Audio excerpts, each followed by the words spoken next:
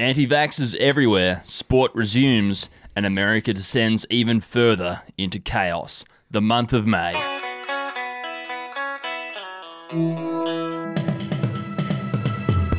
And what a month it was. Hello and welcome to the Batuta Advocate's Daily News Bulletin. My name is Wendell Hussey, and joining me to recap another moment in our lives as captured by the Batuta Advocate is the Editor-at-Large, Errol Parker. Yes, hello, great to be here as we roll closer and closer to 2K21. May, God, what a month that was. I cooked my perfect paella and finally refined my bootleg moonshine, so I do look back on that month fondly, Wendell. But enough about me. It is sensational moonshine, Errol. I can vouch for that. But there was a fair bit going on around there, and we'll start off with our biggest story of that month. And the second biggest of the year, actually. The headline was, FBI arrests Bill Gates for biological terrorism after a tip-off from Melbourne 5G protesters. Yes, this one did fly to all corners of the planet. Got us into a bit of trouble too with Facebook. It did. I think it got picked up in a lot of those community Facebook groups where people like to argue and fight, and they tend to swarm to anything that gets written about 5G or vaccines. So I think that's where it got us into trouble. Yeah, well, Batuta's Facebook groups certainly do. I know that for sure, but this story was written about the time protesters were going berserk down in Melbourne and protesting against the lockdowns that saved all of their lives. Of course, they were blaming Bill Gates and George Soros and the like for this coordinated campaign to shut down the planet and kill swathes of people.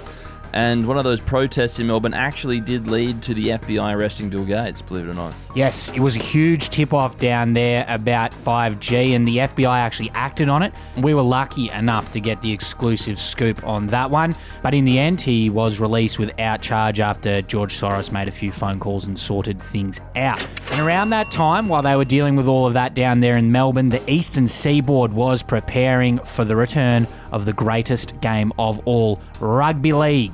But they did have to go through a few hoops to get it up and running, and we broke a big story. It was heavily Botox NRL wag tells heavily tattooed husband to not let those needles near him. It was all a big debate in the sporting world with the anti-wagsters, as they were known, coming out and demanding that their rugby league player boyfriends, who are well known for putting a fair bit of shit into their bodies, not to take this needle required to get the season up and running again. The heavily Botoxed anti-vaxxer influencer we spoke to told her heavily tattooed husband that earns $250,000 a year as his role as a product of medical and sporting science that he shouldn't be letting those needles anywhere near him. Makes sense, and he did hold out until it threatened his contract and his payday, so he went and eventually got the jab and the game got up and running.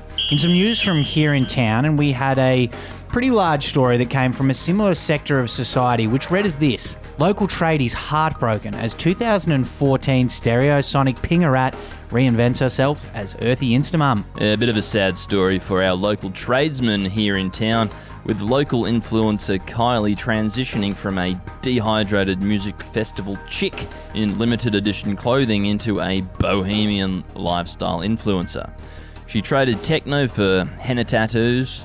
Kylie went from photos up front at Avicii and Tiesto to more pastel colours as she began her new journey as a free-spirited earth angel mother of 2 kids, Sage and Echo. Yeah, sad for those tradies, but as my mum always says, all good things must come to an end. And speaking of mum, there was a comment on that story from a man called Tom Mum who said, woman who once took glorified drain cleaner on a regular basis now doesn't trust vaccines. Tom Mum's very opinionated for the brother of a wallaby. You know, I guess they all like to live in their shadow, don't they? That tends to happen, I think, Errol. Now, we will finish on one of the grimmest stories that saw us end the month of May, and that was, report, America's fucked. Yes, the killing of unarmed civilians that sparked the wave of BLM protests, the rampant spread of COVID, Trump shooting from the hip and Biden and co. offering little in support led to this report that the United States was in big trouble. And unlike those who live in terrace houses would have hoped, the recent election result hasn't really unfucked the home of the brave and the land of the free, has it, Errol? Not yet, mate, not yet, but you know, it is looking optimistic at the moment, mate. We'll just have to see where this road goes. And we will get to that road in the next couple of bulletins, but for now, that is it. Thank you for tuning in. Always a pleasure to have your company, and we'll talk to you soon. Keep enjoying the festive season. And spoiler for the next few podcasts moving forward, America doesn't sort their shit out, so... you.